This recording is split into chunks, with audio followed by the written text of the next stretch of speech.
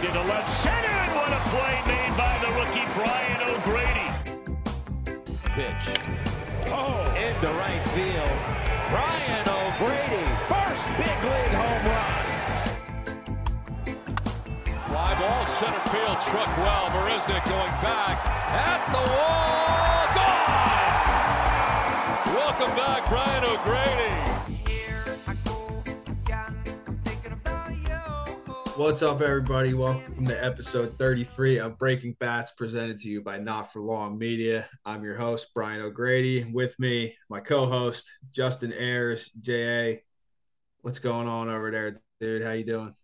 Doing good, man. It's a lot of stuff going on in baseball right now. It's a lot of records being broken, a lot of records on the verge of being broken. We're trying to figure out our playoff bracket seeding here for the playoffs.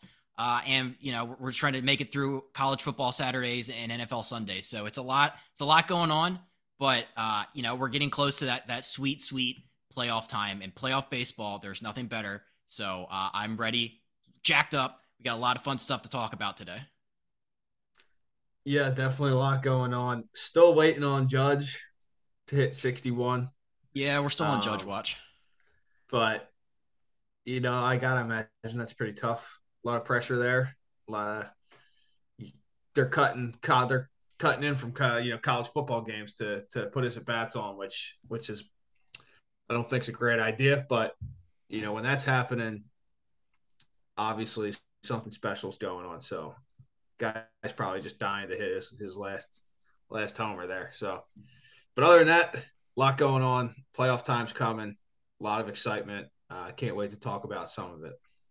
Yeah, it's funny that, even on a baseball podcast with two seam heads such as ourselves, we're still like, do you really have to cut in on college football to watch Judge strike out? Do you really? People were mad about that on Twitter, dude. They were really mad. Rightfully so. Trying to figure out my bets are all losing. I got to see Aaron Judge strike out. It was just a calamity, dude. So, we're still sitting on 60 right now. And then we get the debates on Twitter about whether or not that's the real home run crown. About it's the legitimate heir to whatever with the steroid people. So, it's a fun place on Twitter right now. But that could be a topic for maybe next week right there. That's a good one. But for whether this week, legitimate. Yeah, that's a long conversation. I feel like though. You can have that. Yeah, write that down. Yep. But who's this episode brought to us by? So this episode of Breaking Bats is brought to you by our friends at Som Sleep. Are you having trouble getting enough sleep at night? Som Sleep has you covered. The scientifically advanced Som snack includes ingredients that are naturally found in your body like GABA, magnesium, and melatonin. Sleep is the best form of recovery, and it has helped people everywhere take their game to the next level. It's simple. All you have to do is drink one serving just 30 minutes before bed, and your body will naturally calm itself down. Other sleep supplements leave you feeling groggy in the morning, but not Som Sleep. Wake up feeling refreshed and ready to conquer the day. Go to getsom.com, click shop, and enter the code BATS, B-A-T-S, at checkout for 10% off your entire order of Som Sleep. So kind of the theme for today is kind of the underdog, kind of the plucky underdog, the unsung teams this season, the under-the-radar moves and the under-the-radar players and teams. I wanted to give a little love since last week we gave some love to the Houston Astros. I would like to take a minute and just give some love to your AL Central Division champion Cleveland Guardians. I mean, congrats are in order. They had a 7-game win streak. They clinched the Central as of Monday. They're 86-67. What a ride. What a season it's been for the Cleveland Guardians in their inaugural season with their new name. It's just crazy. I have a couple things I wanted to break down about them, and then I wanted to get your take. Here's what the Guardians don't have. They're not flashy. They had an opening day loss to Kansas City, and Fangraphs projected them 77 wins and a 6.4% chance of winning the AL Central. I mean, you got to think the White Sox are probably the heavy favorites. I had them go to the World Series this year. And so, I think a lot of people were kind of falling in line with us there, where it was like, got the White Sox, the Twins just got Correa. I thought the Kansas City Royals wouldn't be as bad as they are. So I think everybody just kind of forgot that Cleveland was even going to be a thing. They also don't have experience. This is the youngest team in all of baseball. They have an average age of their hitters of 25.9, and the pitcher's average age is 26.3. I think I saw a stat that's even the youngest for a AAA team. They're just the youngest. It's just the baby bombers there in Cleveland. And they also don't have a big payroll. They have a $67.4 million payroll this year. That's the 28th in baseball. I mean, teams just like Max Scherzer has 43, and then the Guardians have 67. So they don't spend money. But here's what the Cleveland Guardians do have. They have one of the best managers in all baseball in Terry Francona, a legitimate superstar in Jose Ramirez, who has 28 homers and 117 ribs, the sixth best team ERA, and the best closer in baseball in Emmanuel Clase. So, like I said, beginning of the year, everybody just kind of, I think, just forgot about the Guardians. I don't think it's that they were written off. I just think that most people were like, wait, who? Wait, what? Last year they went 80 and 82. Brian, I think in our prediction show, we didn't really talk too much about Cleveland, as probably most people didn't. But, I mean, you got to like what's going on over there this year, though, right? Yeah, they've had it's an amazing season. Congrats to them on winning the Central. Definitely didn't see that coming at the beginning of the year. The White Sox obviously did not live up to expectations. And one thing that was great, did you see the Guardians? They tweeted the Fresh Prince, the White Sox at the beginning of the year tweeted the Fresh Prince of Bel-Air, Will Smith, standing in an empty room and saying, I wonder if the rest of the division's even going to show up this year. And then the Guardians tweeted back after they clinched, which was awesome. But you said all that stuff. They I think people knew about some of their pitchers, Bieber and some of that crew there. Class A has been throwing 101 mile an hour cutters. It's not really fair. But the hitters, man, a bunch of young guys have played really well. A bunch of rookies or players that people don't really know about have played really well. And I definitely have one of those guys in there. But when I was looking at the numbers, man, they have a lot of guys who are playing. I bet Rosario's having a good year. Shortstop Stephen Kwan has been arguably the rookie of the year. Probably won't get it, but playing like Gold Glove level defense in left field and tons of contact, like you said, high average. And they have more guys. Oscar Gonzalez is one of the guys that I'll mention later, but he's playing really well and he's young, man. I remember talking about before we started recording, talking about the Dominican Winter League. He was with Australia's when I was down there, and he was like 18, 19. And remember him showing up. I don't know if he ever even played that year for us, but him being in practice, I'm like, this dude, he's big boy. And I'm like, this guy looks like he's going to be pretty good. And here he is now, man. He's having a really good year. But no, you're right. The Guardians have been good for a while. They've been doing it kind of under the radar, and they just win. They kind of remind me of like the Rays, where they're just winning games. Every time you look, they're just winning games.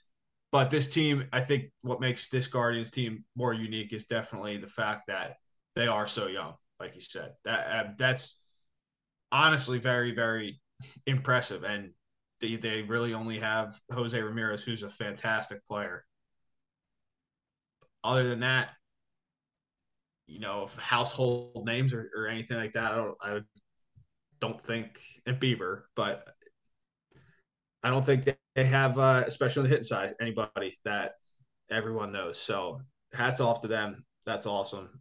What a season it's been so far for those kids mostly.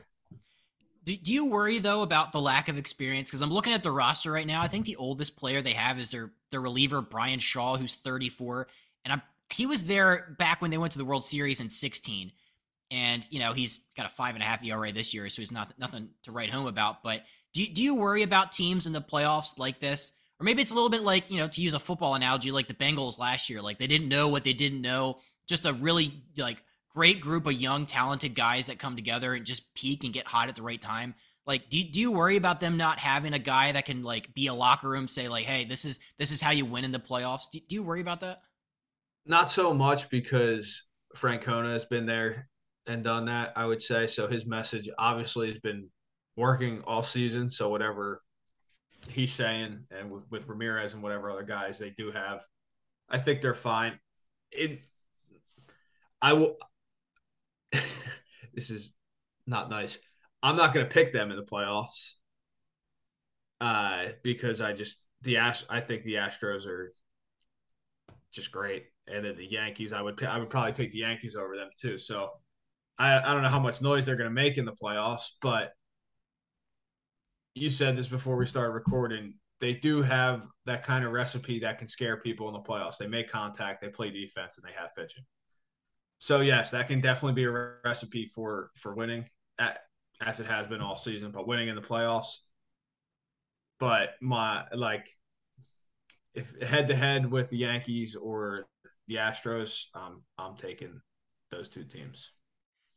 I'm looking at this postseason bracket right now. The Guardians have the 3 seed, so that first round they'd be playing the Mariners if the postseason started today. That's a fun series, but fun series. This team does give me vibes to like those mid 2010s Royals teams. I just pulled up the 2014 Royals when they made it to the World Series and had that fantastic postseason. They had 3 guys with double-digit homers and a lot of contact. And you mentioned that's because of Kauffman Stadium is gigantic and the dimensions are crazy, but they were led that season by a great bullpen with like Greg Holland. They had frontline starting pitching all throughout, so why not? I remember when the Orioles went to the 2014 postseason with a team built on home runs, and it was like, oh, it was cool that they got past the Tigers pretty easily, but then they got to the Royals who did the exact opposite and were contact and stealing bases and running around and doing everything they didn't do, and it's like, dang, you could just tell that the Royals were just going to plow through everybody. So, yeah, I think when we're going up against a team that has all contact, all pitching, all defense, and steals bases too. Like they have 5 guys with double-digit steals.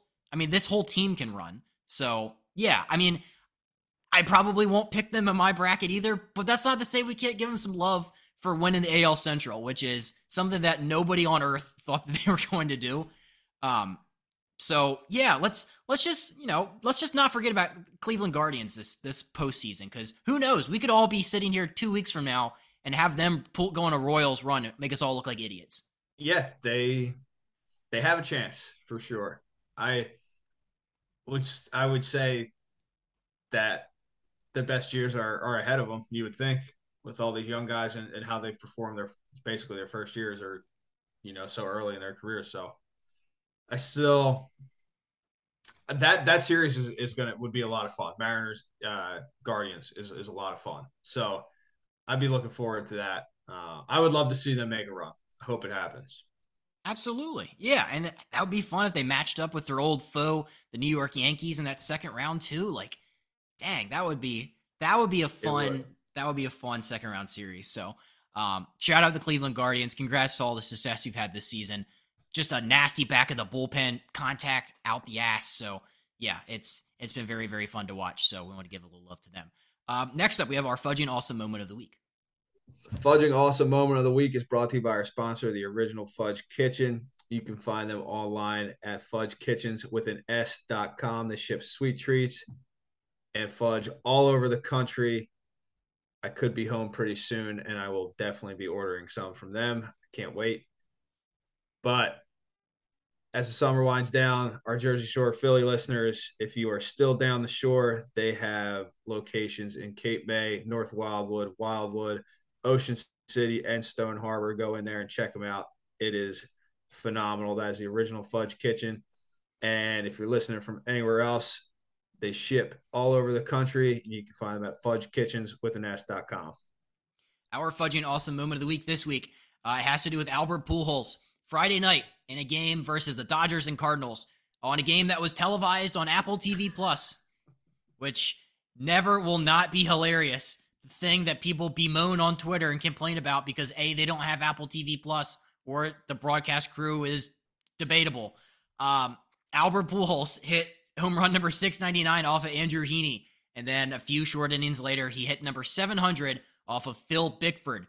He became obviously the 4th player ever to hit 700 home runs, Bonds, Aaron, Babe Ruth.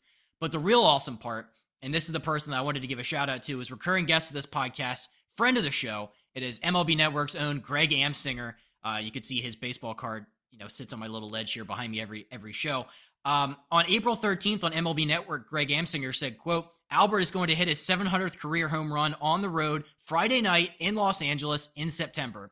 And what did Albert Pujols do? He hit his 700th career home run on the road Friday night in Los Angeles in September.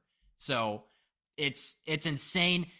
Greg is also famous for his prediction of Buster Posey's walk-off back in 2014 that went, I think, kind of viral.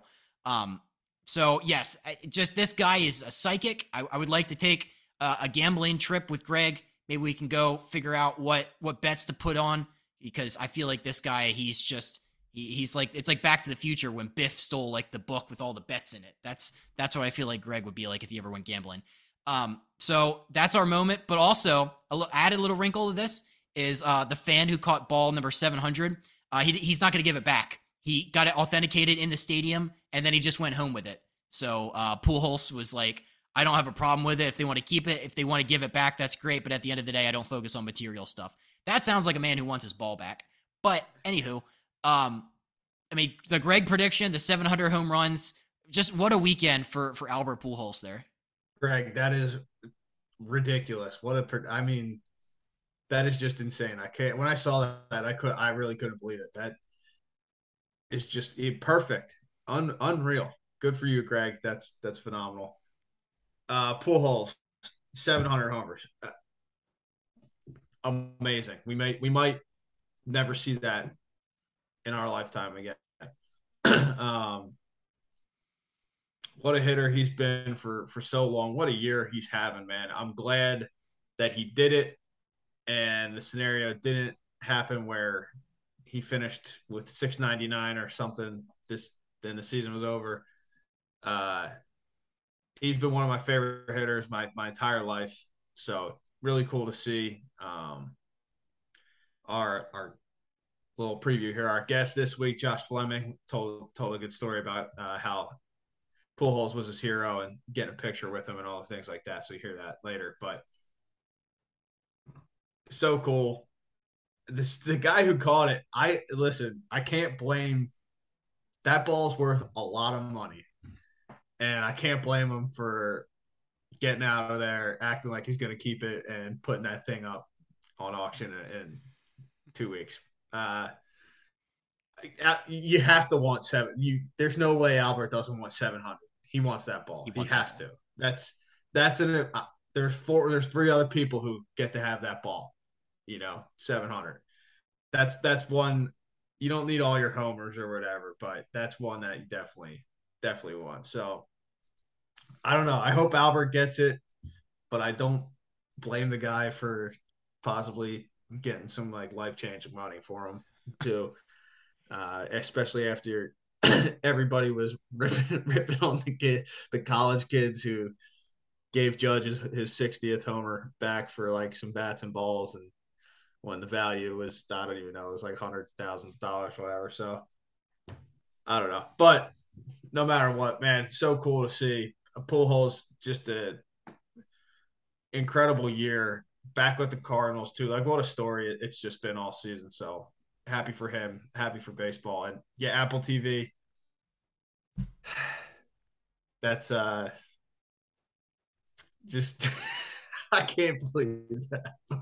Whatever. It was all that matters is that he hit it. So good for him. Good for you, Albert. Doesn't matter that probably a lot of people didn't get to see it. Yeah, I mean, there's a lot to unpack there. Obviously, Pujols, I think the thing with him this year is that nobody thought he was going to play in 103 games, which is what he's done this year to hit 21 homers. He's been their offense here lately in St. Louis. So this isn't the end of the road for Albert Pujols. They're going to need him to continue to hit in the playoffs if they want to continue to have success this season. So he's a big component of what they have cooking offensively.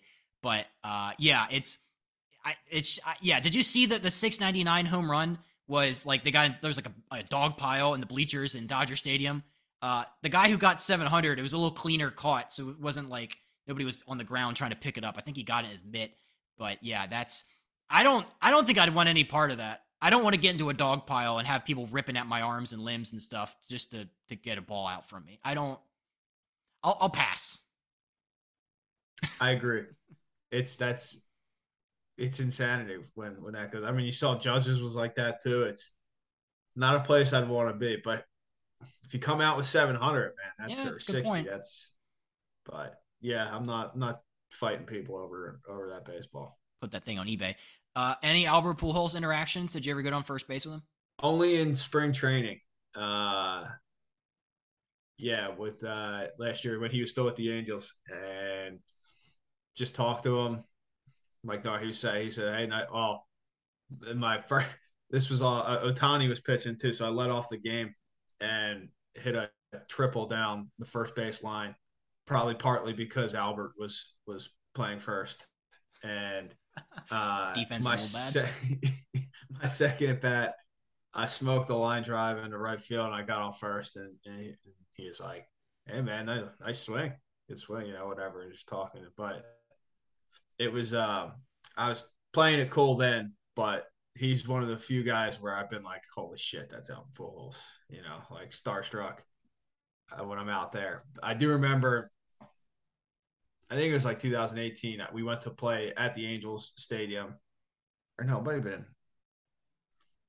have been like my first spring training, and I was like going to the major league game to back up and play at the end or whatever, and they were hitting on the field at Angel Stadium, and I couldn't wasn't really like looking who was hitting. I'm like, damn, like he was just hitting missile line drives. I'm like, damn, dude's smoking ball, and I got closer, and I'm like, holy shit, that's Albert Pujols, and I'll never forget that, but he's definitely one of the few who make me starstruck when I would see him out there.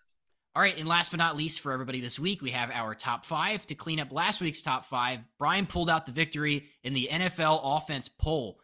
Brian won 58-42, so be sure to head over to Breaking Bats Pod on Instagram every single Friday to vote in our Instagram story poll, which it'll determine our happiness for the next several minutes. So please vote every Friday, Breaking Bats Pod on Instagram.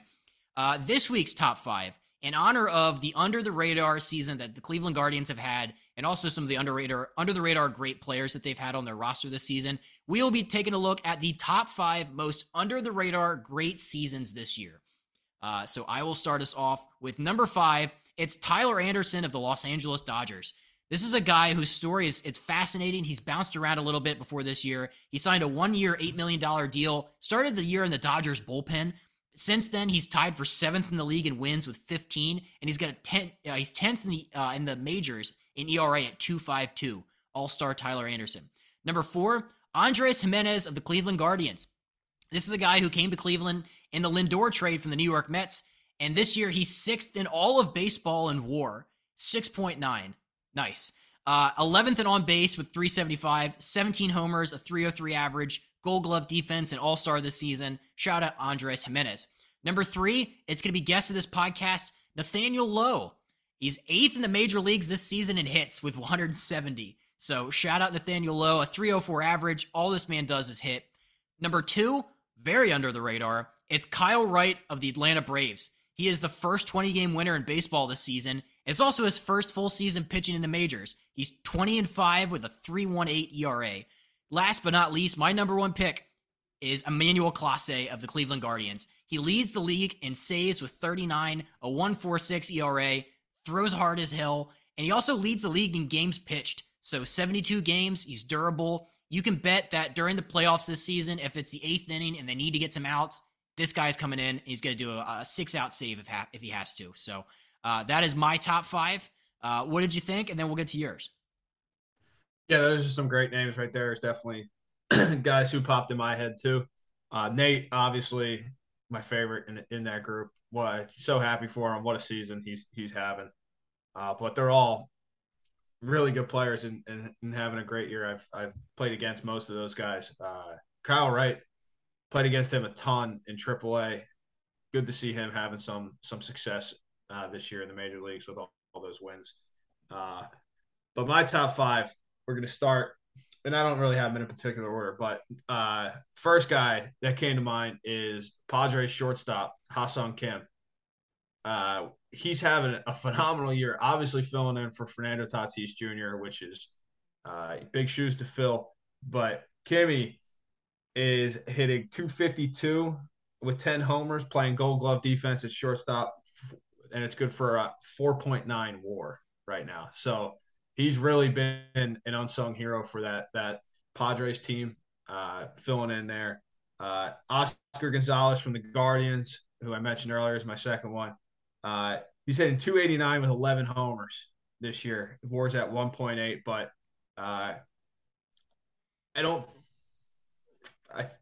he hit pretty well in AAA. I think he kind of came out of nowhere a little bit there to come up and then produce this season. So good for him.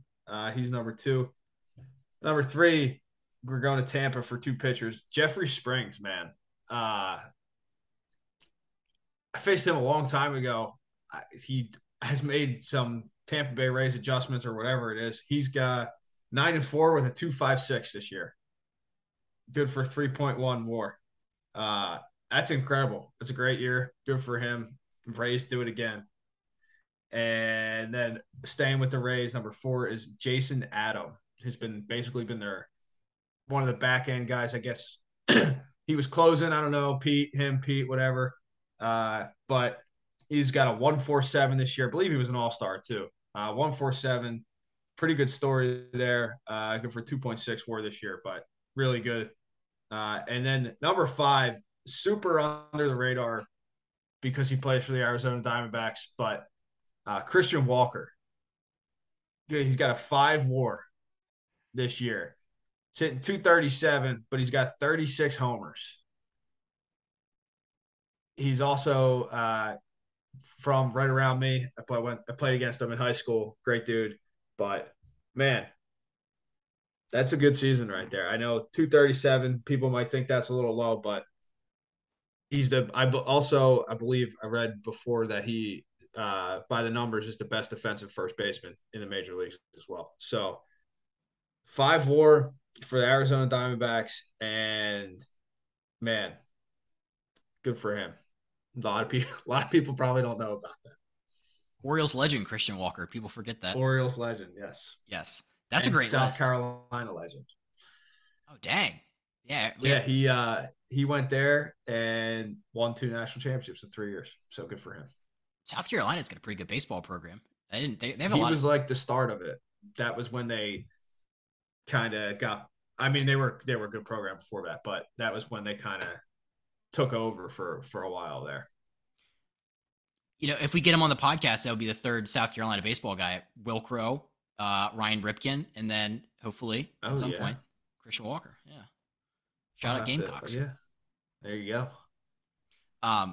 That's a great list. I had an honorable mention. It's Joey Meneses of the Washington Nationals. If you just look at his numbers side by side compared to Juan Soto's numbers in San Diego, it's very laughable. Meneses has 12 home runs, 29 RBIs, and he's batting .326. And if you look at Juan Soto's time in San Diego this year, Padres fans, cover your ears. 5 home runs, 15 RBIs, and he's batting .242 in the exact same time frame. So we didn't need Soto. We just needed to call Joey Meneses up. I mean, a 30-year-old rookie who just hits dingers? Absolutely. So he played in the minors for like 12 years before, or he played professional baseball for like 12 years before he got called up. So you always love to hear those stories of guys that just, stuck with it, because I'm sure there's plenty of opportunities for Joey Meneses to, stop playing baseball, but he stuck with it. And now he's, killing it for the Washington Nationals. So honorable mention. Yeah. A lot of people, San Diego, think they're the people they trade for are cursed. So yeah, Soto, that's a crazy stat, but he's gonna come on.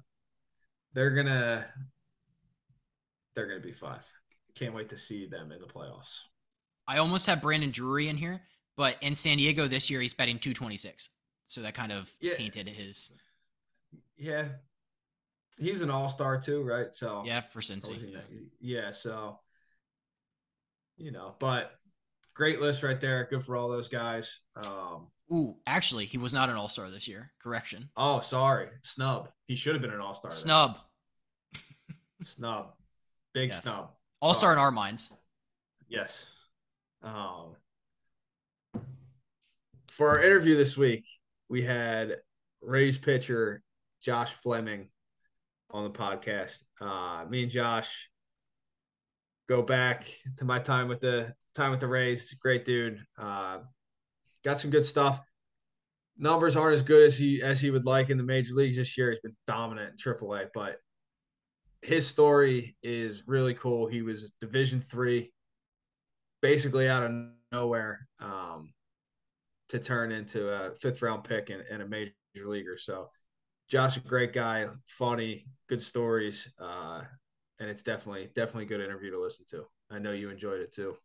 What a delight. Yeah, as a D3 guy myself, it was crazy just hearing about, going from being a super skinny guy and that nobody like paid any attention to in terms of baseball, and then a few short years later, it's like, oh my God, like I'm killing it. I got people here to watch me. He's getting drafted by the Rays. I think he's the highest D3 drafted player ever. I could be wrong. Don't fact check that. 5th round. So that's insane.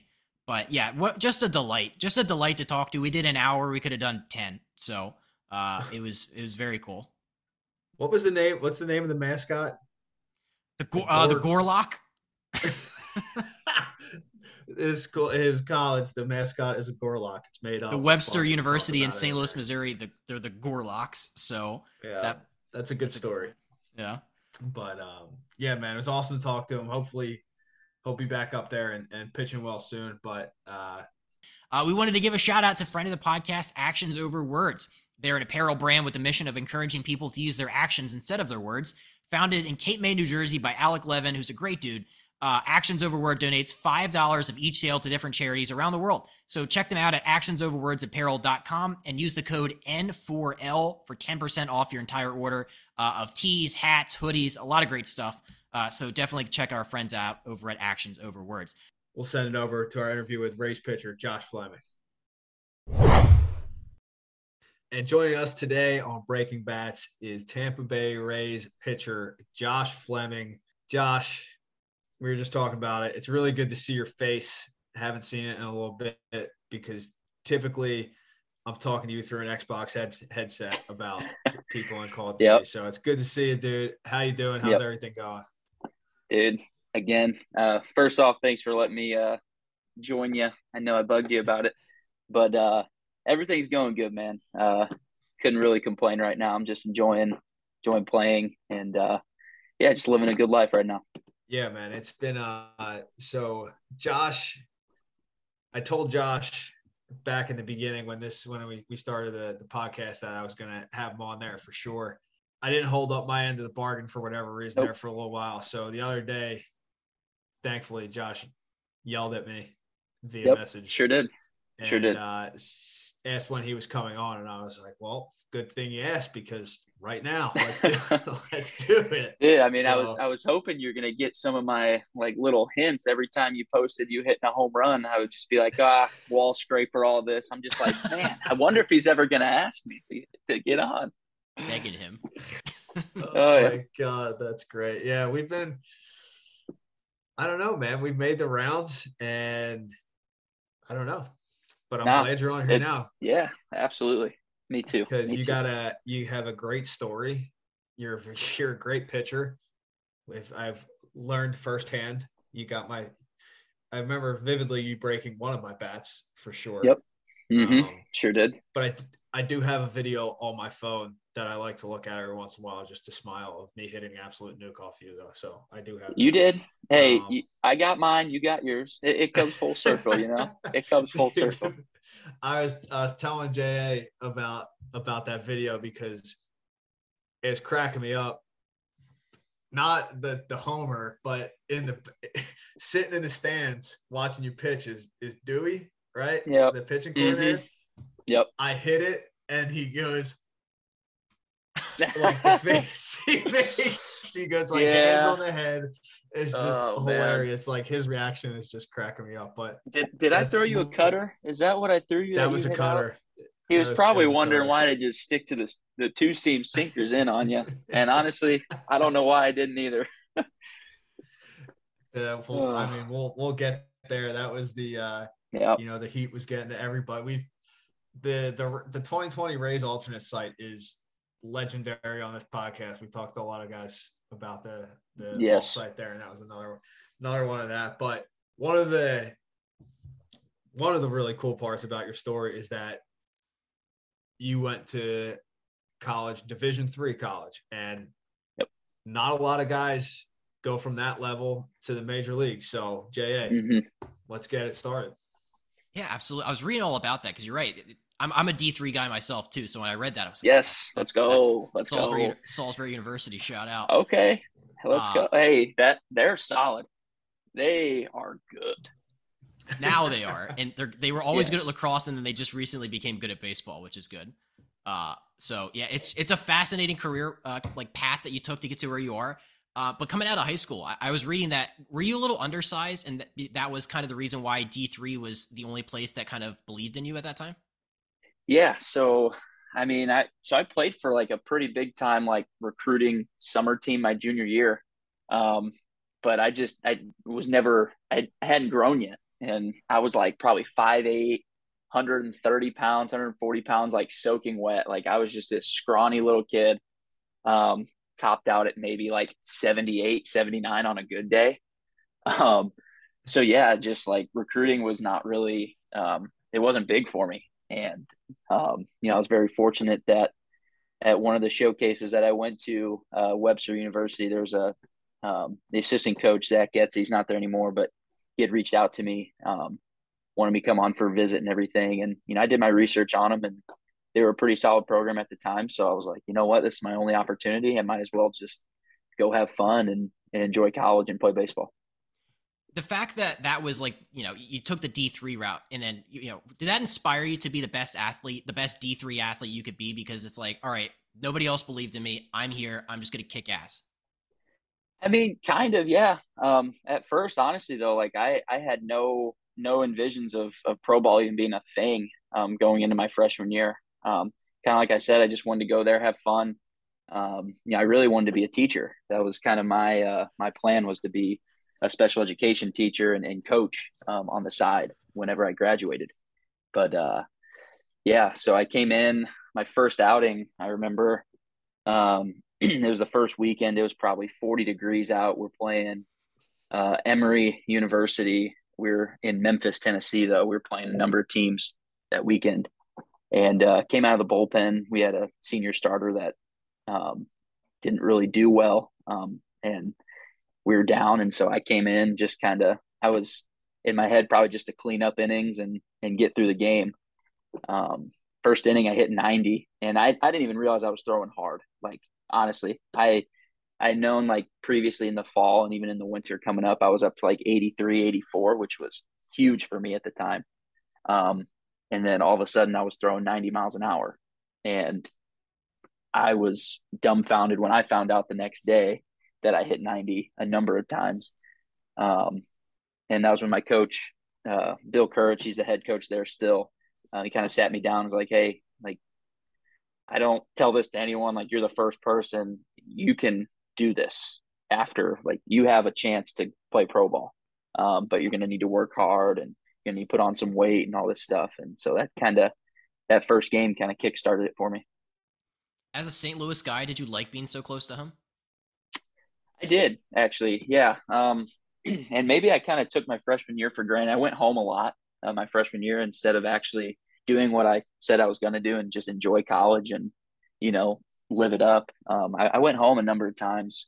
So I kind of took it for granted, but I like living close to home.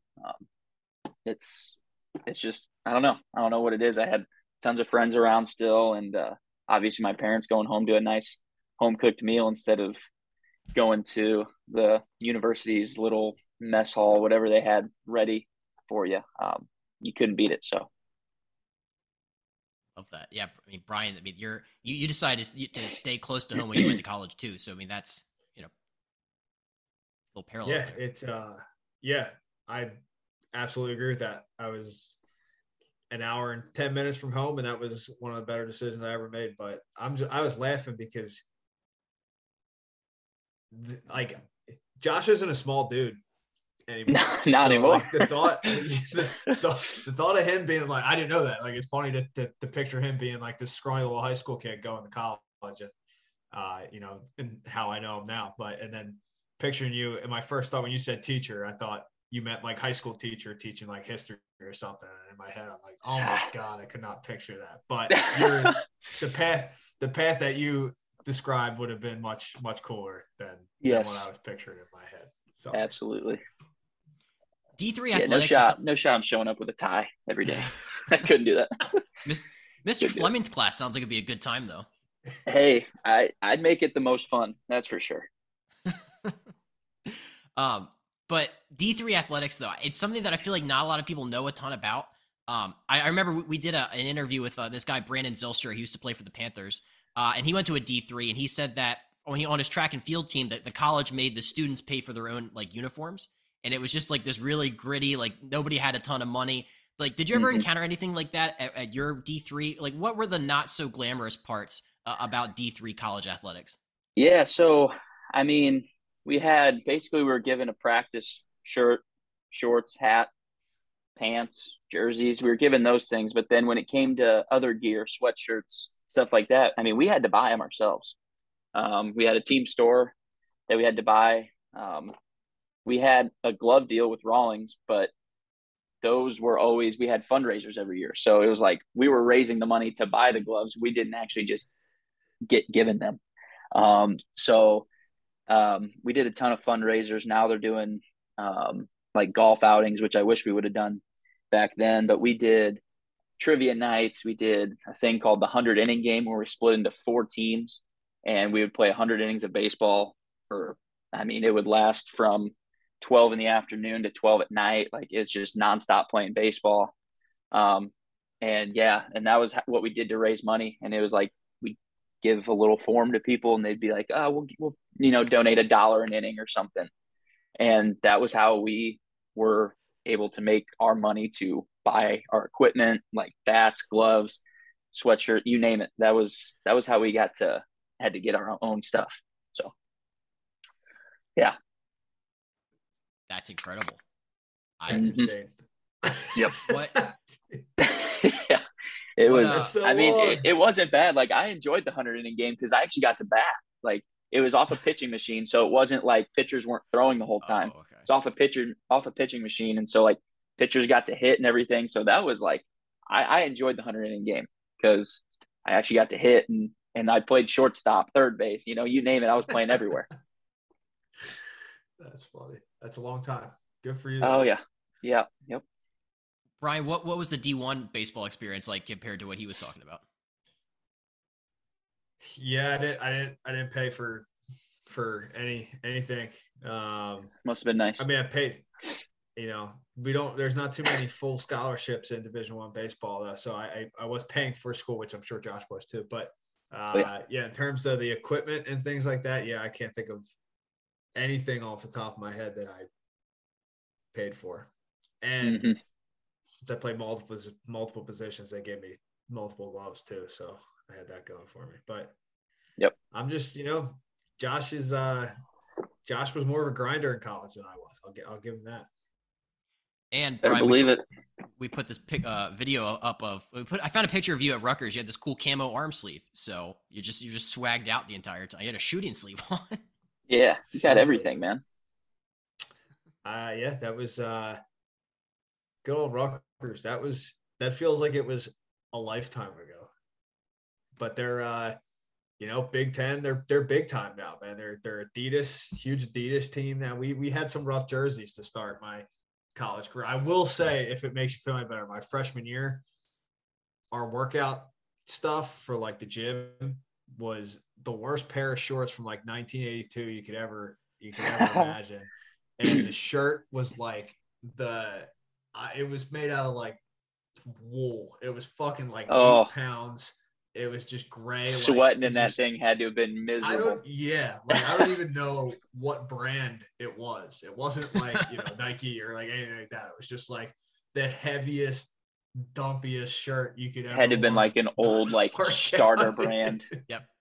Dude, my coach, rest his soul, great man, but he wore the same starter jacket from he was in his 70s when I was there. So I'm not kidding, that jacket had to be from probably 1980 something. He was there for 30 something years. So yeah, that was kind of the attitude there too. So I didn't have it, I wasn't at the top of the totem pole there either. Yeah. Did you have a nice like weight room at least? We did. Yeah. Our weight room was our weight room was probably the size of my hotel room, honestly, and it was shared for the whole university. So it was like we most of the time were lifting in the gym because it was too crowded in there. That was sick.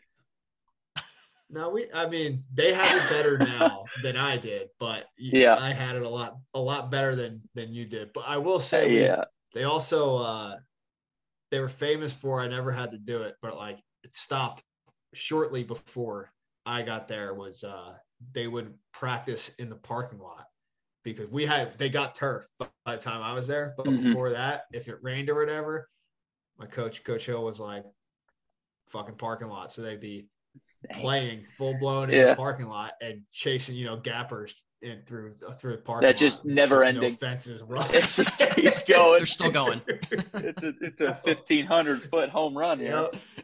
Everybody would talk about that. So yeah, there's some grinding going on there too. But that's hilarious. I'll give you that, Josh.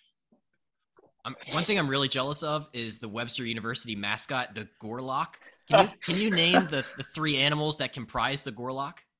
Yeah, so if I'm not mistaken, we got the horns of a buffalo, we got the face of a Saint Bernard dog, and the body of a cheetah.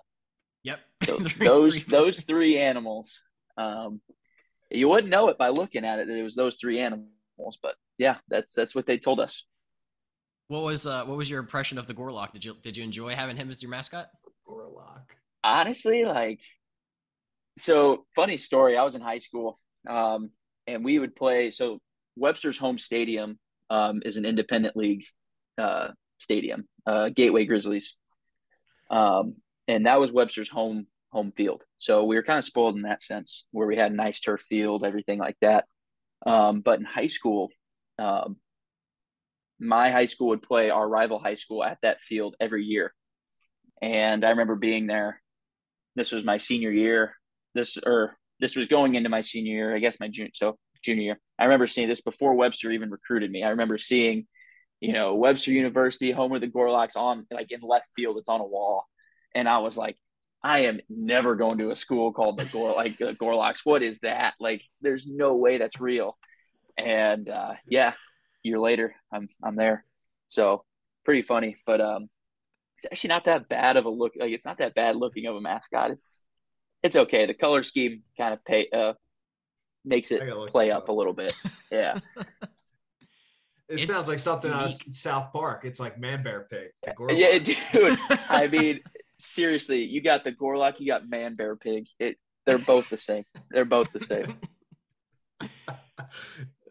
I mean, I don't have anything better. The Salisbury University Seagulls we didn't really intimidate our opponents when it's like, oh, we got Sammy the Seagull is going to viciously steal your French fries.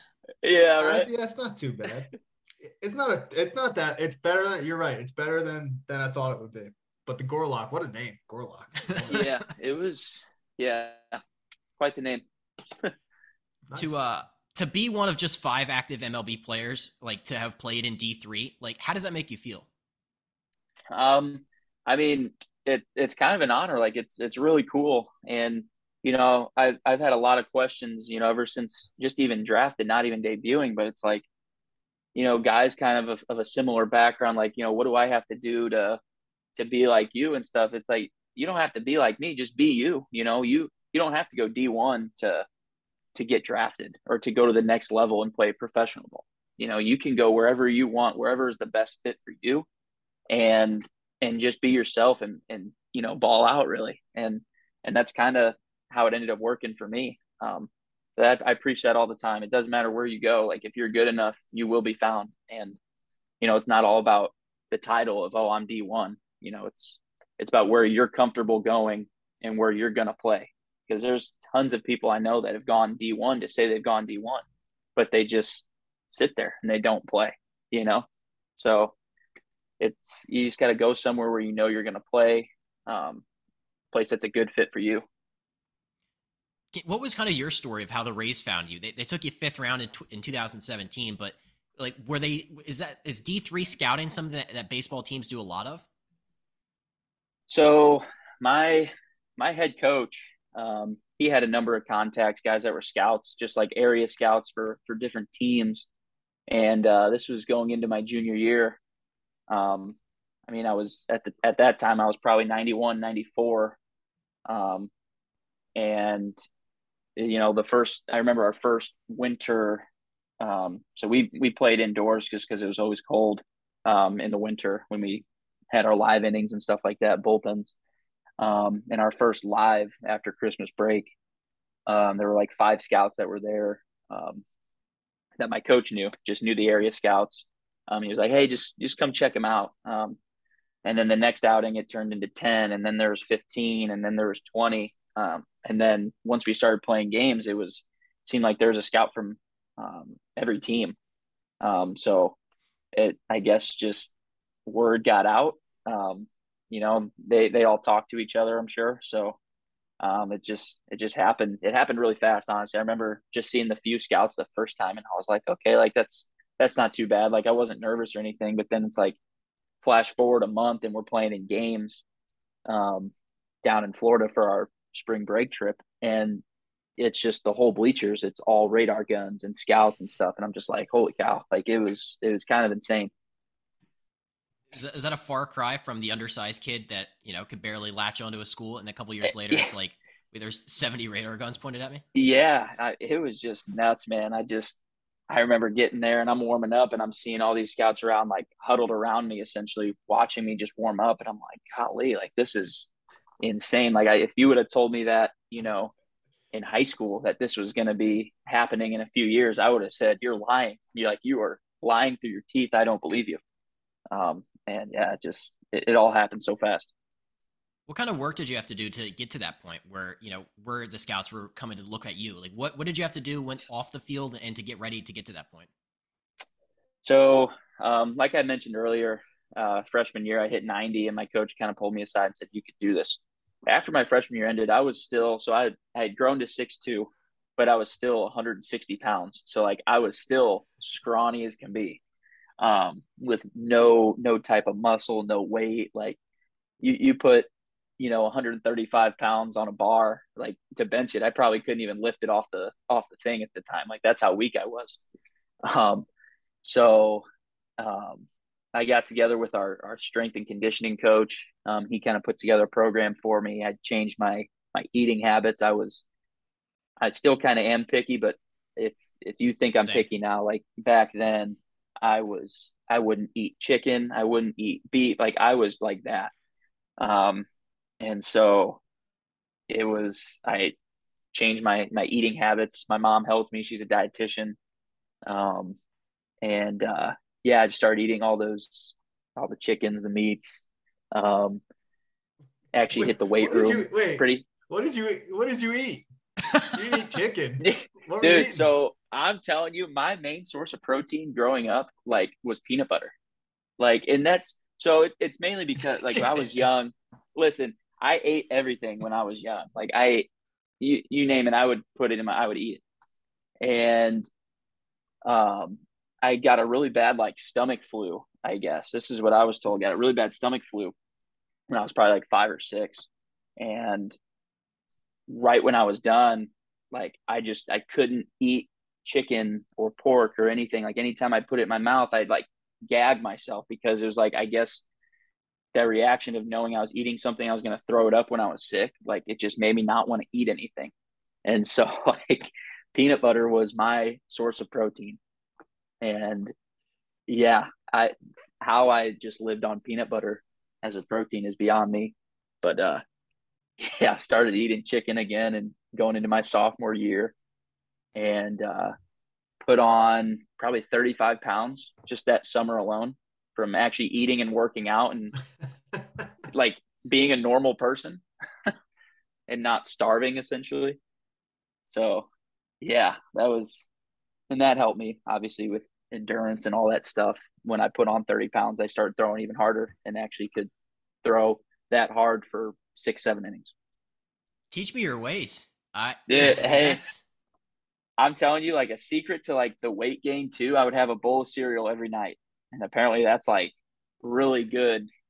Milk going to sleep. It helps you, like the weight stays or something. I don't know. It's what my mom told me. She said, you have a bowl of cereal every night, and like it'll help with the weight gain. And I was like, all right. And yeah, it's funny because J.A. is a big chicken tenders guy, but I feel like people who are picky eaters, like chicken is on that list of like, yes, no, that's what they eat is like chicken. So you're like, I didn't eat chicken. I'm like, what? I didn't, dude, I wouldn't sniff it. Like I'm telling you, we'd go out to dinner at a restaurant and I would order French fries. Like, and that was my dinner. I would order French fries. Yes. Like it was bad. It was so bad. We would have gotten along great. And here you are. Dude, that's what, hey, we had a great time, man. Just you and I, just not eating anything. Dude, that's right. Like I would, like even like for some reason, like eggs, I just wouldn't eat eggs, and they're flavorless. There's nothing to them. I was messed up. Man, that was tough. So, back to the radar gun stuff about seeing all the scouts. I can't imagine. I remember my senior year Rutgers, University of Hartford came to play us, and a guy named Sean Newcomb was pitched for them, who was the first rounder that year. He just was Braves for a while, Cubs. And my other good buddy who got drafted by the Reds around the round after me pitched for them too as well, Brian Hunter. So there was a bunch. Newcomb was starting that game, and same thing. There's like 60 scouts. Just like I'm sitting there like, dude, if I was warming up, I would like. And they're they're not, the fence where he's warming up is like they're hanging over the fence. I would have killed, like I would have drilled somebody, but I'd have been so scared to let one eat and just. I don't know how you guys do that. It was just like they would just line up on the side, and it's like they're 2 feet from me. They could poke me, and like they're talking to me while I'm throwing. I'm like, is this normal? Like, no way, this is normal. And it's like you see, like, I mean, I'm coming set. Like, say I was out of the stretch or something, I'm coming set. Then all of a sudden, I just see 60 guns just wham. Like it was kind of intimidating at first, and then you kind of get used to it after a while. But like, it was just nuts. It was just insane. Yeah, and then the last thing about college, then we'll take it kind of to the pro stuff. Would you say the putting on weight and just kind of growing was the biggest difference for you in terms of, the velocity and what helped you be better, or was it other work that you were doing, throwing work or whatever else it was? I would say the weight was a big part of it. I just at 160 pounds, like keeping just 90 miles an hour, throwing it multiple times was tough. And so once I got on the weight and everything, like it just seemed like it was a lot easier. I didn't have to try and like really get all of my effort to try and throw 90. Like it just kind of came with the mechanics and just being stronger. So I definitely credit the weight to being, I would say, probably the biggest part of that. I always had like the pitching mechanics. I had gone to pitching lessons since I was like 10 years old, all the way through high school. So it was like I had the mechanics and everything. But it was just kind of a matter of putting on the weight and using that strength to let those mechanics really help me. I mean, it definitely makes a difference. It makes sense. But we'll fast forward kind of to when we met. So you go through the minors. What were you? Were you in double A? Did you even go to triple A the year before that, 2019? Yeah, I was like there for like the last month and a half. Okay. I got up there. Yeah. So fast forward, we go to spring training with the Rays, big league camp. Yep. You're non-roster, right? Non-roster invitee. Yep. Mm-hmm. Was that your first big league camp? It was. What a first big league camp. Hey. That was. Wow.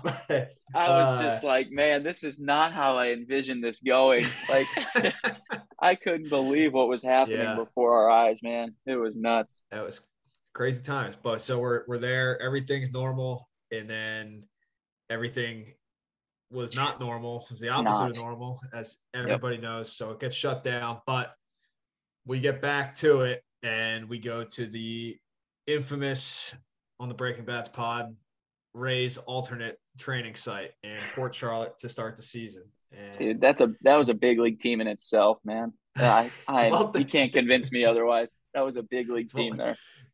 It's well documented on here. The guys, we've had some of them on the podcast, and the other guys who were there too, who are, good big leaguers now. But what's like, when you think of the alternate site, what's the first thing that comes to your mind there. Dude, I just think of all the shit talking that was happening.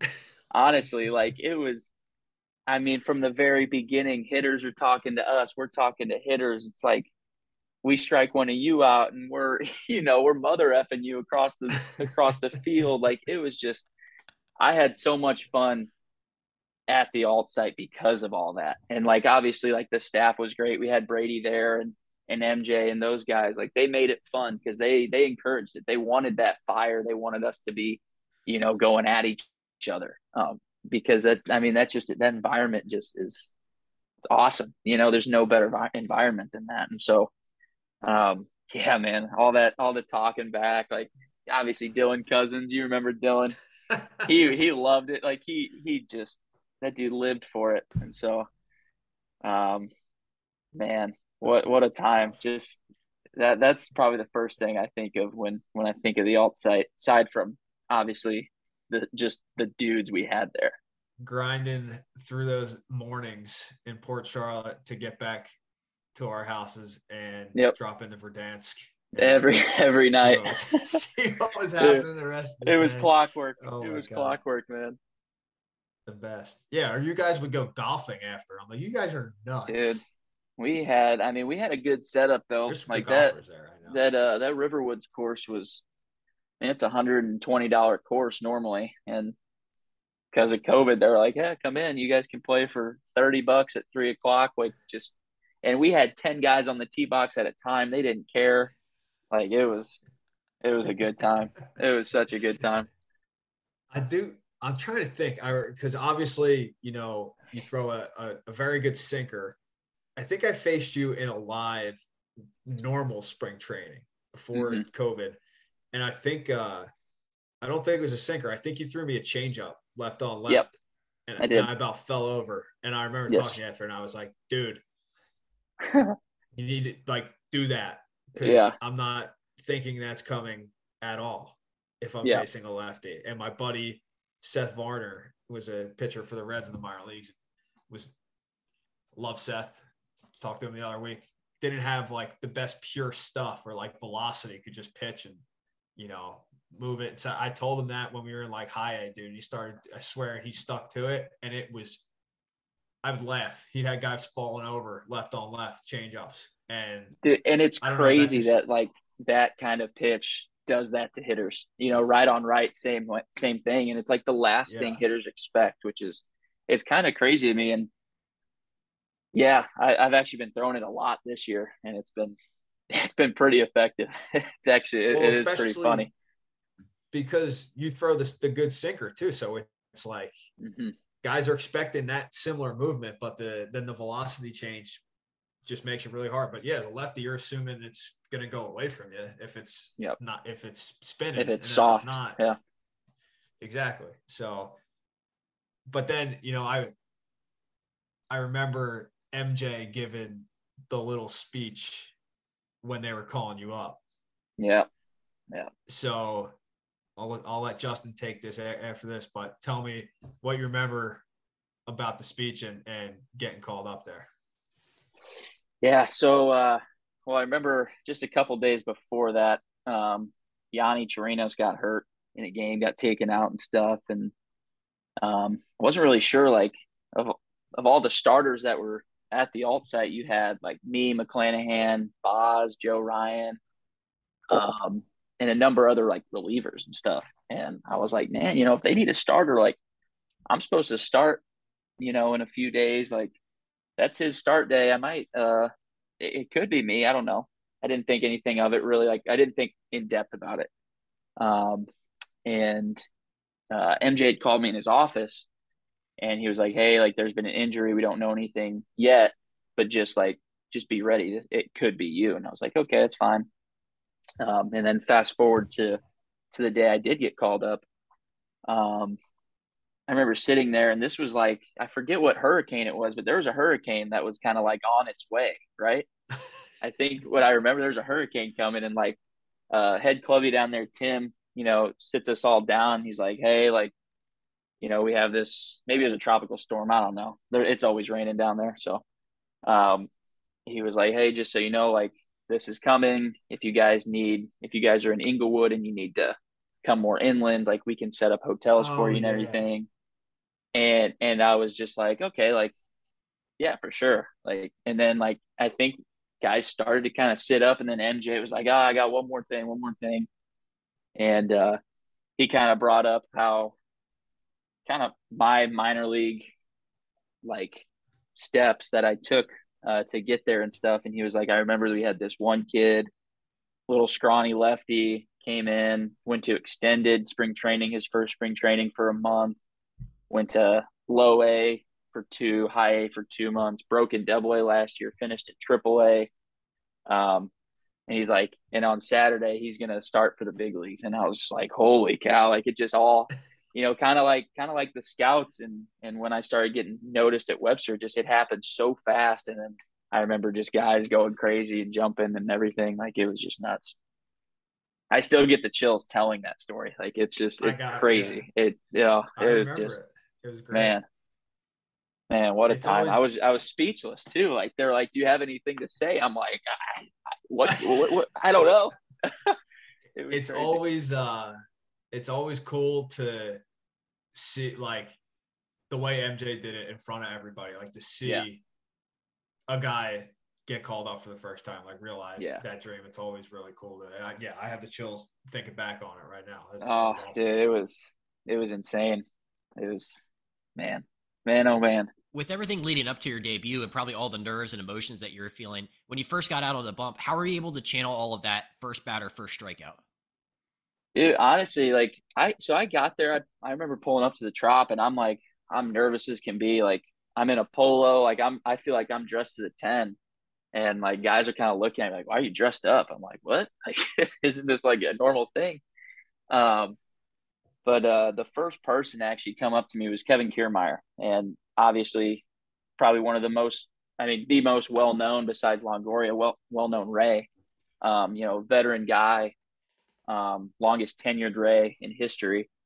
First person to come up to me, and he dapped me up, gave me a hug, was like, say, hey man, like been hearing a lot about you, like just wanted to let you know we got your back out there. Go out there, just do your thing, and don't even like think about the outcomes. And I was like, I just kind of sat down for a minute, and I was like, whoa, like that's our leader, a leader who I'd barely talked to in the big league spring training, months before.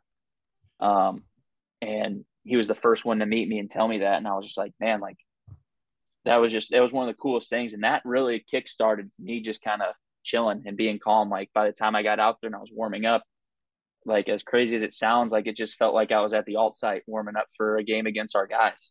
I was super calm, super chill. And it helped that there were no fans. Obviously, there was no fans in sight besides the cardboard cutouts and whatnot. So that definitely, I would say, the COVID kind of helped ease that a little bit with no fans. But yeah, just honestly, the minute I took the mound, I just felt relaxed and calm. Like like I said, like I was at the alt site just having fun. That's incredible. I also saw that John Curtis picked up his first save that day. What was the Yep. post-game celebration in the locker room like? Yeah, so they stripped me down to my sliders, got into a laundry crate thing. They wheeled me into the bathroom or into the showers, just to like kind of get me ready for it. They showered me with cold water just to kind of like, hey, like you're gonna get a lot more stuff coming at you. And man, I just remember I was wearing a mask because we had to, and I just remember baby powder, ketchup, mustard, soda, beer, water, milk. Like I'm inhaling all of those fumes, and it was cold as can be. Like, and I'm just like, oh my gosh, that just happened. And it felt like 10 minutes, and it was probably like 10 seconds. But yeah, I just got doused in any liquid you could even think of. Shaving cream and gel was, I think, poured on me, like mouthwash. It was any liquid that was found around the clubhouse was used in the shower. So yeah, got drenched. Me and Curtis both got drenched. The best. Dude, Is that normal? Yeah, that is. Yeah. That's what they do, and I've been a part of a number of those since then, and they are a lot of fun. I try and I grab chocolate milk and like orange juice. I think that's kind of my combo, and I get there and I'm just yeah, Dude, it's fun. It's a lot of fun. it's great. They my first hit was they didn't get it was me and Aquino. They didn't get Aquino for his first hit or homer, so it was me and him. And I don't remember who said it to me, but they were like right before they were saying they're like, take a deep breath and hold it. And because you're the baby powder, like, yeah, you can't. But like you said, it's so cold that it like Yeah. you want to because Yes. everything's so cold at once. So I fucked up. I was literally like, Yeah, dude. You're like, oh, dude, it's miserable. And then yeah, trying to get everything out of your hair and stuff afterwards in the shower for like an hour. Yeah, But dude. I think I shampooed like 5 times. I probably washed my body another 10. Like I was every little nook and cranny I was getting in because man, you never know. Like you could miss some and the next day you wake up and you find like you got baby powder in your butt still. And you're like, what? Like, where did that come from? Oh yeah, I just got doused in it for 30 seconds. Oh, the best. Love it. That's Your hair's a little bit shorter than it was too. You had some serious hair going on back then too. So it's a lot. Dude, you cover. should have seen it this year, man. I got it cut like 2 months ago, and I mean, I'm telling you, it was down to here. Like it was bad. I don't know what I was thinking. It was tough. 2020. Like, what's like your favorite as the season got going? Favorite on the field memory and favorite off the field memory from that year. I mean, on the field, I feel like it's got to be debut. Like that was one of the coolest things. I got to see my parents and my wife, fiance at the time. They had booked a last minute flight, literally the night before. Flew down, and then like 3 of my best friends drove from St. Louis the 16 hours to get there that night through the night just to watch at a bar across the street. Like obviously they couldn't go into the game. So seeing them afterwards was something special. My mom was crying, obviously. My dad was probably in tears a little bit. My wife at the time, fiance was in some tears, and so were my friends. Like it was really emotional, and just really, really cool. So that was probably like, I would say the greatest off. Well, I guess that's technically that's the off the field moment. On field debut, and then man, the World Series was something crazy. Like being a rookie and actually getting selected to be on the roster for the World Series and getting to pitch in the World Series was still to this day. Like I look back at, I'm like, dang, that is like one of the coolest things like ever. Like I couldn't have even pictured that. Like even after the debut, like if you would have said, hey, you're going to pitch in the World Series, I'd have been like, what? In the same year? Like that was probably the coolest on field. When did you first meet Pete Fairbanks? I met him in 2019. So I knew of him at the time. He got traded over in like July or something. And I knew of him. We had the same agent, same agency, same agent from the same area. And I say area because when the first day I met him, first thing he says to me, like, nah, he doesn't even introduce himself. He just goes, oh, you're the kid that thinks he's from St. Louis, huh? And I was like, oh, geez. Because I grew up in Southern Illinois, like 15 minutes from the city. So I'd always just considered St. Louis as home. I'd always said, from St. Louis. And that was first meeting I had with him. And I was just like, man, that's how it's going to be with this guy, huh? And he still gives me crap to this day. Like he'll always bring it up. But I finally got my Missouri license so I can show him. I'll be like, yeah, that's what's up. What's up, St. Louis now? Oh my God. But so that was when I first met him. And then obviously spring training, talked to him a good amount. And honestly, through him, that's how I got to know a lot of the guys that were already up in the bigs, like Yarborough and Belau, and just pretty much everybody I met through Pete because Pete was talking to him and he would have me come sit by him and stuff like that. So, Brian, what was your introduction to Pete like?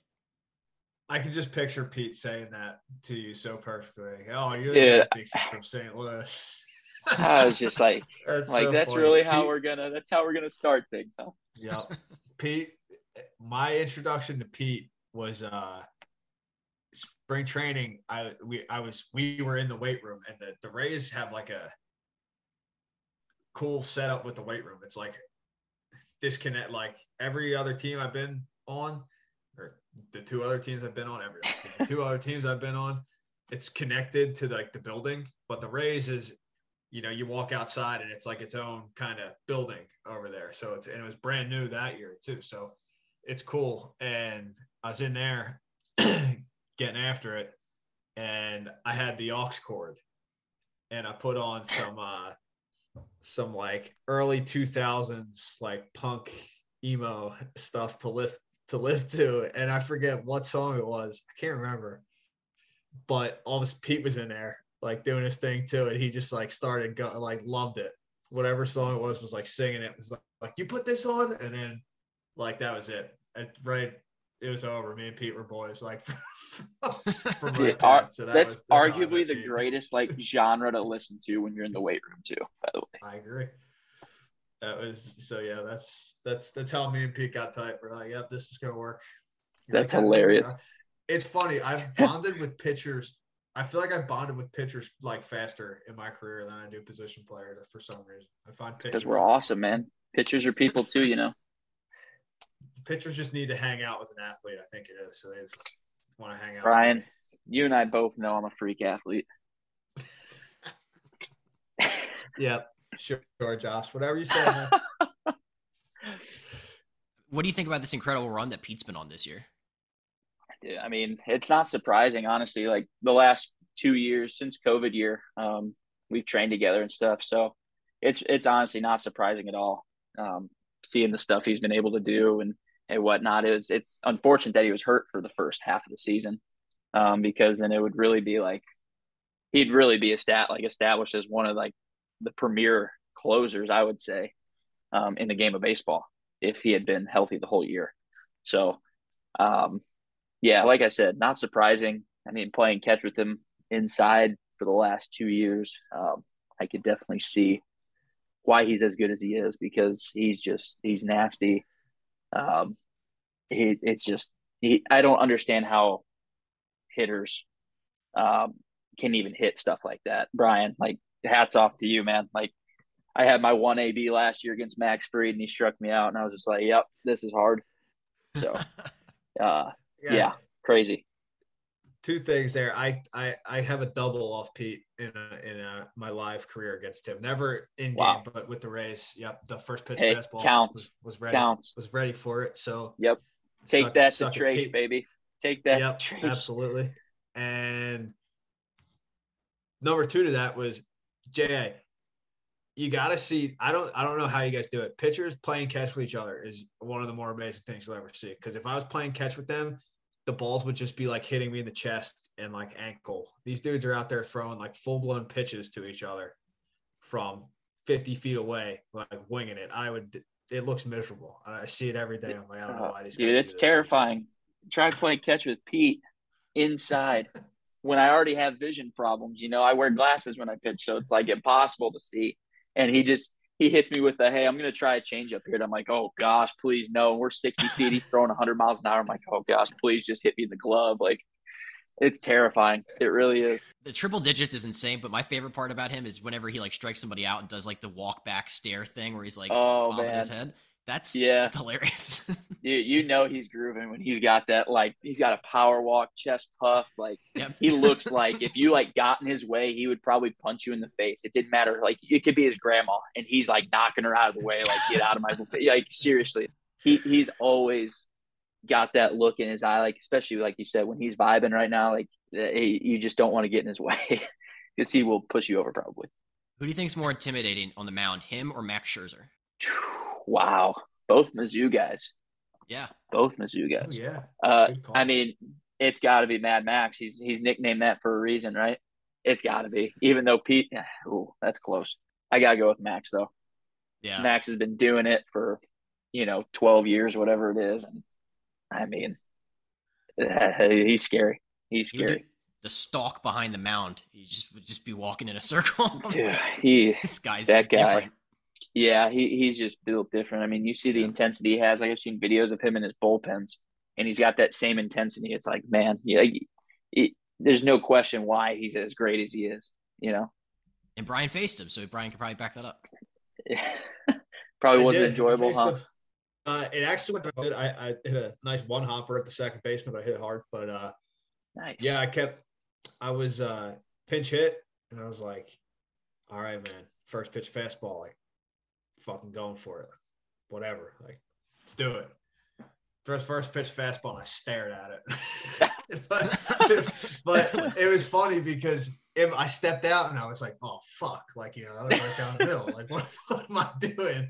Yeah. And then after it was a pretty good at bat, but after I'm looking at the iPad, that thing started down the middle and ended up, dotted, like knees black away, like it just, So I was like, oh well, makes more sense why my my eyes and great take. Like, don't swing at it, but when I stepped out, and literally I was like, fuck, that was right there. That was the one. Yeah, well, like pinch hitting rule number one is like, if he throws a first pitch fastball down, like you should swing at it. You want to swing at it. So in my head, I'm like, take it, and it's fucking Max Scherzer, and I'm like, oh shit, can't be taking that one. Speaking of Max, so like you remember Lamar, right, at the alt site? Oh yeah. He was telling me a story because he trained at Cressy during that quarantine there in like, what is it, Fort Lauderdale, Jupiter area. And Scherzer was there, and he said one of the funniest like moments, but like kind of like a whoa moment for him. He was saying how he was facing Scherzer live, and he threw him a 3-2 changeup that he swung and missed. And like Lamar said, he was like, "Throw a fastball, pussy." And Scherzer goes, "You want a fastball? Go to the fucking batting cages." And he just stood there's like, whoa, like, yeah. Like that's one of the greatest stories I've heard about Scherzer. Like that's so funny. Love it. Well, we had Will Crow on when he was with the Nationals. I was like, what's your go-to Max Scherzer story? He's like, rookie spring training, me and another rookie were sitting on the bench, and the guy next to him, Max, was walking in. He says, "Hey, Max, good luck out there." And Max snapped around really quick, says, "I don't need fucking luck." And then he just walked away. Oh, my gosh. I don't think I would ever talk to him again after that. I'd be intimidated. I'd be so scared. That's so funny. Oh, that's just when I wouldn't talk ever again. I would just be like, all right, I'm the quiet guy. Tail between my legs. I'm walking away. I'm never even walking in the direction of him. Love that. Oh, I fucking love Max Scherzer. A couple more questions for you. The 2022 Rays, as we get close to playoff time, like what makes the 2022 Rays great? Like what can you say in favor of them making a good run here? Like the last few years, the bullpen and pitching staff has been unbelievable. They're top 5 in probably every category if I had to guess. But the pitching staff has been just incredible, lights out. You got obviously veteran and Corey Kluber coming in, and that dude is he's a freak, man. Just watching him, how he handles himself, like he is the Klubot. He is a legit robot, like, and there's no question to his greatness. But McClanahan, obviously, seeing what he's been doing this year has been absolutely crazy. And before he got hurt, and even now, like he's going to be top 3 Cy Young candidate. He was obviously the front runner to win it going into the All-Star break. But McClanahan's been unbelievable. Rasmussen's been unbelievable. Jeffrey Springs, I mean, my goodness, everyone probably was like, who's this guy? After he started starting games for us. And, I mean, he's got I think I saw it the other night, he's got like the 4th lowest ERA in the AL. And that's only going down. And then, obviously, you've had, like I've started games, Yarbs has started games, Patino's started games, a lot of bullpen days. So honestly, like to me, and maybe it's biased, but like I think it starts with the pitching staff with what they're able to do, limit really good teams to not a lot of runs to let our bats kind of go to work. It's been pretty special. even after losing, we traded, Snell before last season, and we were 2 games from the World Series. People were probably like, what are they doing? And we ended up winning 100 games. There's a method to the madness. And even this year, with all the injuries we've had with Wander going out, Zanino's down for the year, Kiermaier's down for the year. For them to bring in guys from other teams, whether it's through trades, through claiming off of waivers, guys just been able to get it done. And that's kind of the story I think of the Rays this year is we're just getting it done, one game at a time. We're not looking to the future. You're taking it one day at a time, one game at a time, and just going from there. I love that. Yeah, I'm really excited to watch them this postseason. It's going to be great. I just had a couple quick rapid fire questions for you to kind of wrap up here. As a St. Louis area guy, like who were your sports heroes growing up? Albert Pujols was my hero growing up. I was very fortunate. I got to meet him last year. We were out in LA, and I was actually going to pitch against him the day he got released, which actually sucked. But I met him the day before, which was one of the cooler things I would say in my entire life. Because one of their clubbies was with us last year or 2 years ago, and kind of set up a meeting. And so I met him on the field, talked to him for probably 10 minutes, got a picture with him. And like, for that was good enough for me. I was like, that's insane. I just met my hero. And 30 minutes before game time, he sends over a game used bat that's personalized to me, has all of his accolades on it and a baseball. And I was just like, oh my gosh, like I didn't ask for these. Like I didn't even want them, honestly. I didn't think about it at the time. And he sent those over. And so that was probably the coolest sports moment I think I've ever had. Meeting Albert Pujols, who was my childhood hero. I love that. Do you have like all that stuff displayed in your house somewhere?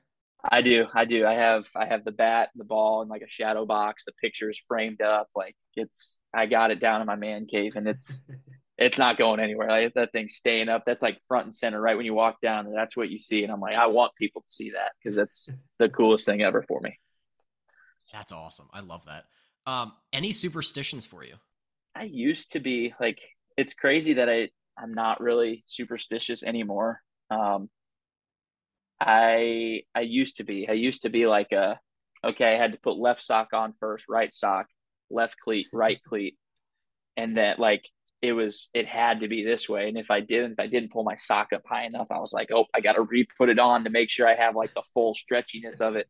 Like I was a weirdo, but man, this year, it's been a roller coaster year for me, just in just everything. I haven't been throwing well. So it was like, it was either I was trying something different or like just kind of working on like my mental capacity more than so just thinking about a game. So like I've just kind of thrown away all my superstitions and I just go out there and play now, try and have fun.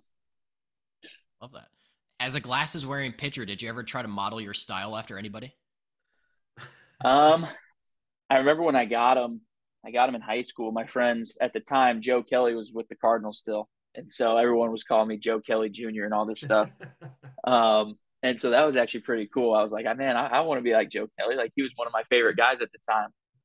And so I guess when I got him, I was modeling my game after him. I like that. So Tampa Bay right now, like who's the player that spends the most time in front of the mirror? Oh man. For the Latin group, I would say Yandy Diaz. That's my say. That dude, he sprays himself with all the good smelling stuff. I would say Yandy for that. Yarbs probably won't agree with me, but I got Yarbs. Yarbs is always doing his hair, like once he gets out of the shower and stuff. I'm like, dude, you're gonna go put on a hat sit for 3.5 hours. Like, you don't need to do your hair. So he's always doing his hair. So I'm gonna go with Yarbs for that one. Is there even a small part of you that misses your long hair? Because I know you cut it recently. Yeah, I mean, I do a little bit, but like looking back on it, I like look at pictures. I'm like, man, I kind of looked bad. Like that was a tough look. So I'm glad. Like I'm glad I got rid of it when I did. And I'm kind of letting it grow a little bit, but it's not going to get much crazier than what it's at now. Was the fact that you're in Florida and it's hot, is that factor into your decision? Not so much actually.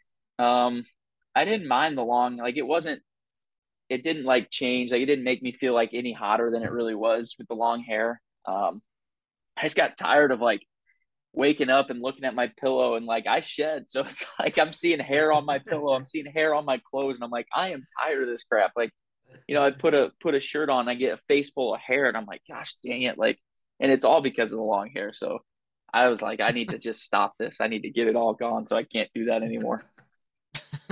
You're sleeping with a hairnet. Yeah. Yeah, I mean, honestly, like I thought I should have just did something like that because hair was everywhere. And like my wife's got long hair and obviously she leaves some hair everywhere every once in a while, but it's like I shouldn't be doing that. I shouldn't be doing that. So it was time. It was time to cut it. I dig it. It looks great now, by the way. Thank you. Thank you. Last question for you is, what's the best piece of advice you've ever received? Man, that's a good question. It's a deep question. Oh, wow. Best piece of advice like ever? Like baseball or just life? Yeah. Life? Man, I would say like just don't take things for granted. Like it flies by, man. Like life flies by. Everything does. Like I look back at like thinking about college, and that was 6 years ago for me. And that I feel like that was a lifetime ago. Or I feel like that was like just yesterday, but it's been 6 years. Like I was talking with my wife. She's got her 10-year high school anniversary coming up. And I was like, geez, it's been 10 years already for that. And it's just nuts to think about how quick life kind of goes by. So, yeah, just don't take anything for granted, I would say is probably the best. Just enjoy life, live it to its fullest, one day at a time. And that, I guess now that's me kind of giving some advice. Like just don't be looking forward to things in the future. Just kind of take your life one day at a time and just enjoy it. Very well said. Josh, it's been an honor. Thank you so much for coming on here and hanging out with us and taking some time. Absolutely. Out of your day, man. Appreciate you guys having me on here. This is a good time. It was great to catch up, dude, and talk about all this stuff and your story, man. Thank you. And before we get out of here, a special thank you to the band Stick Figure for allowing us to use today's intro and outro music. Playing on your radio, coming through your stereo, and everybody's getting down. You can't see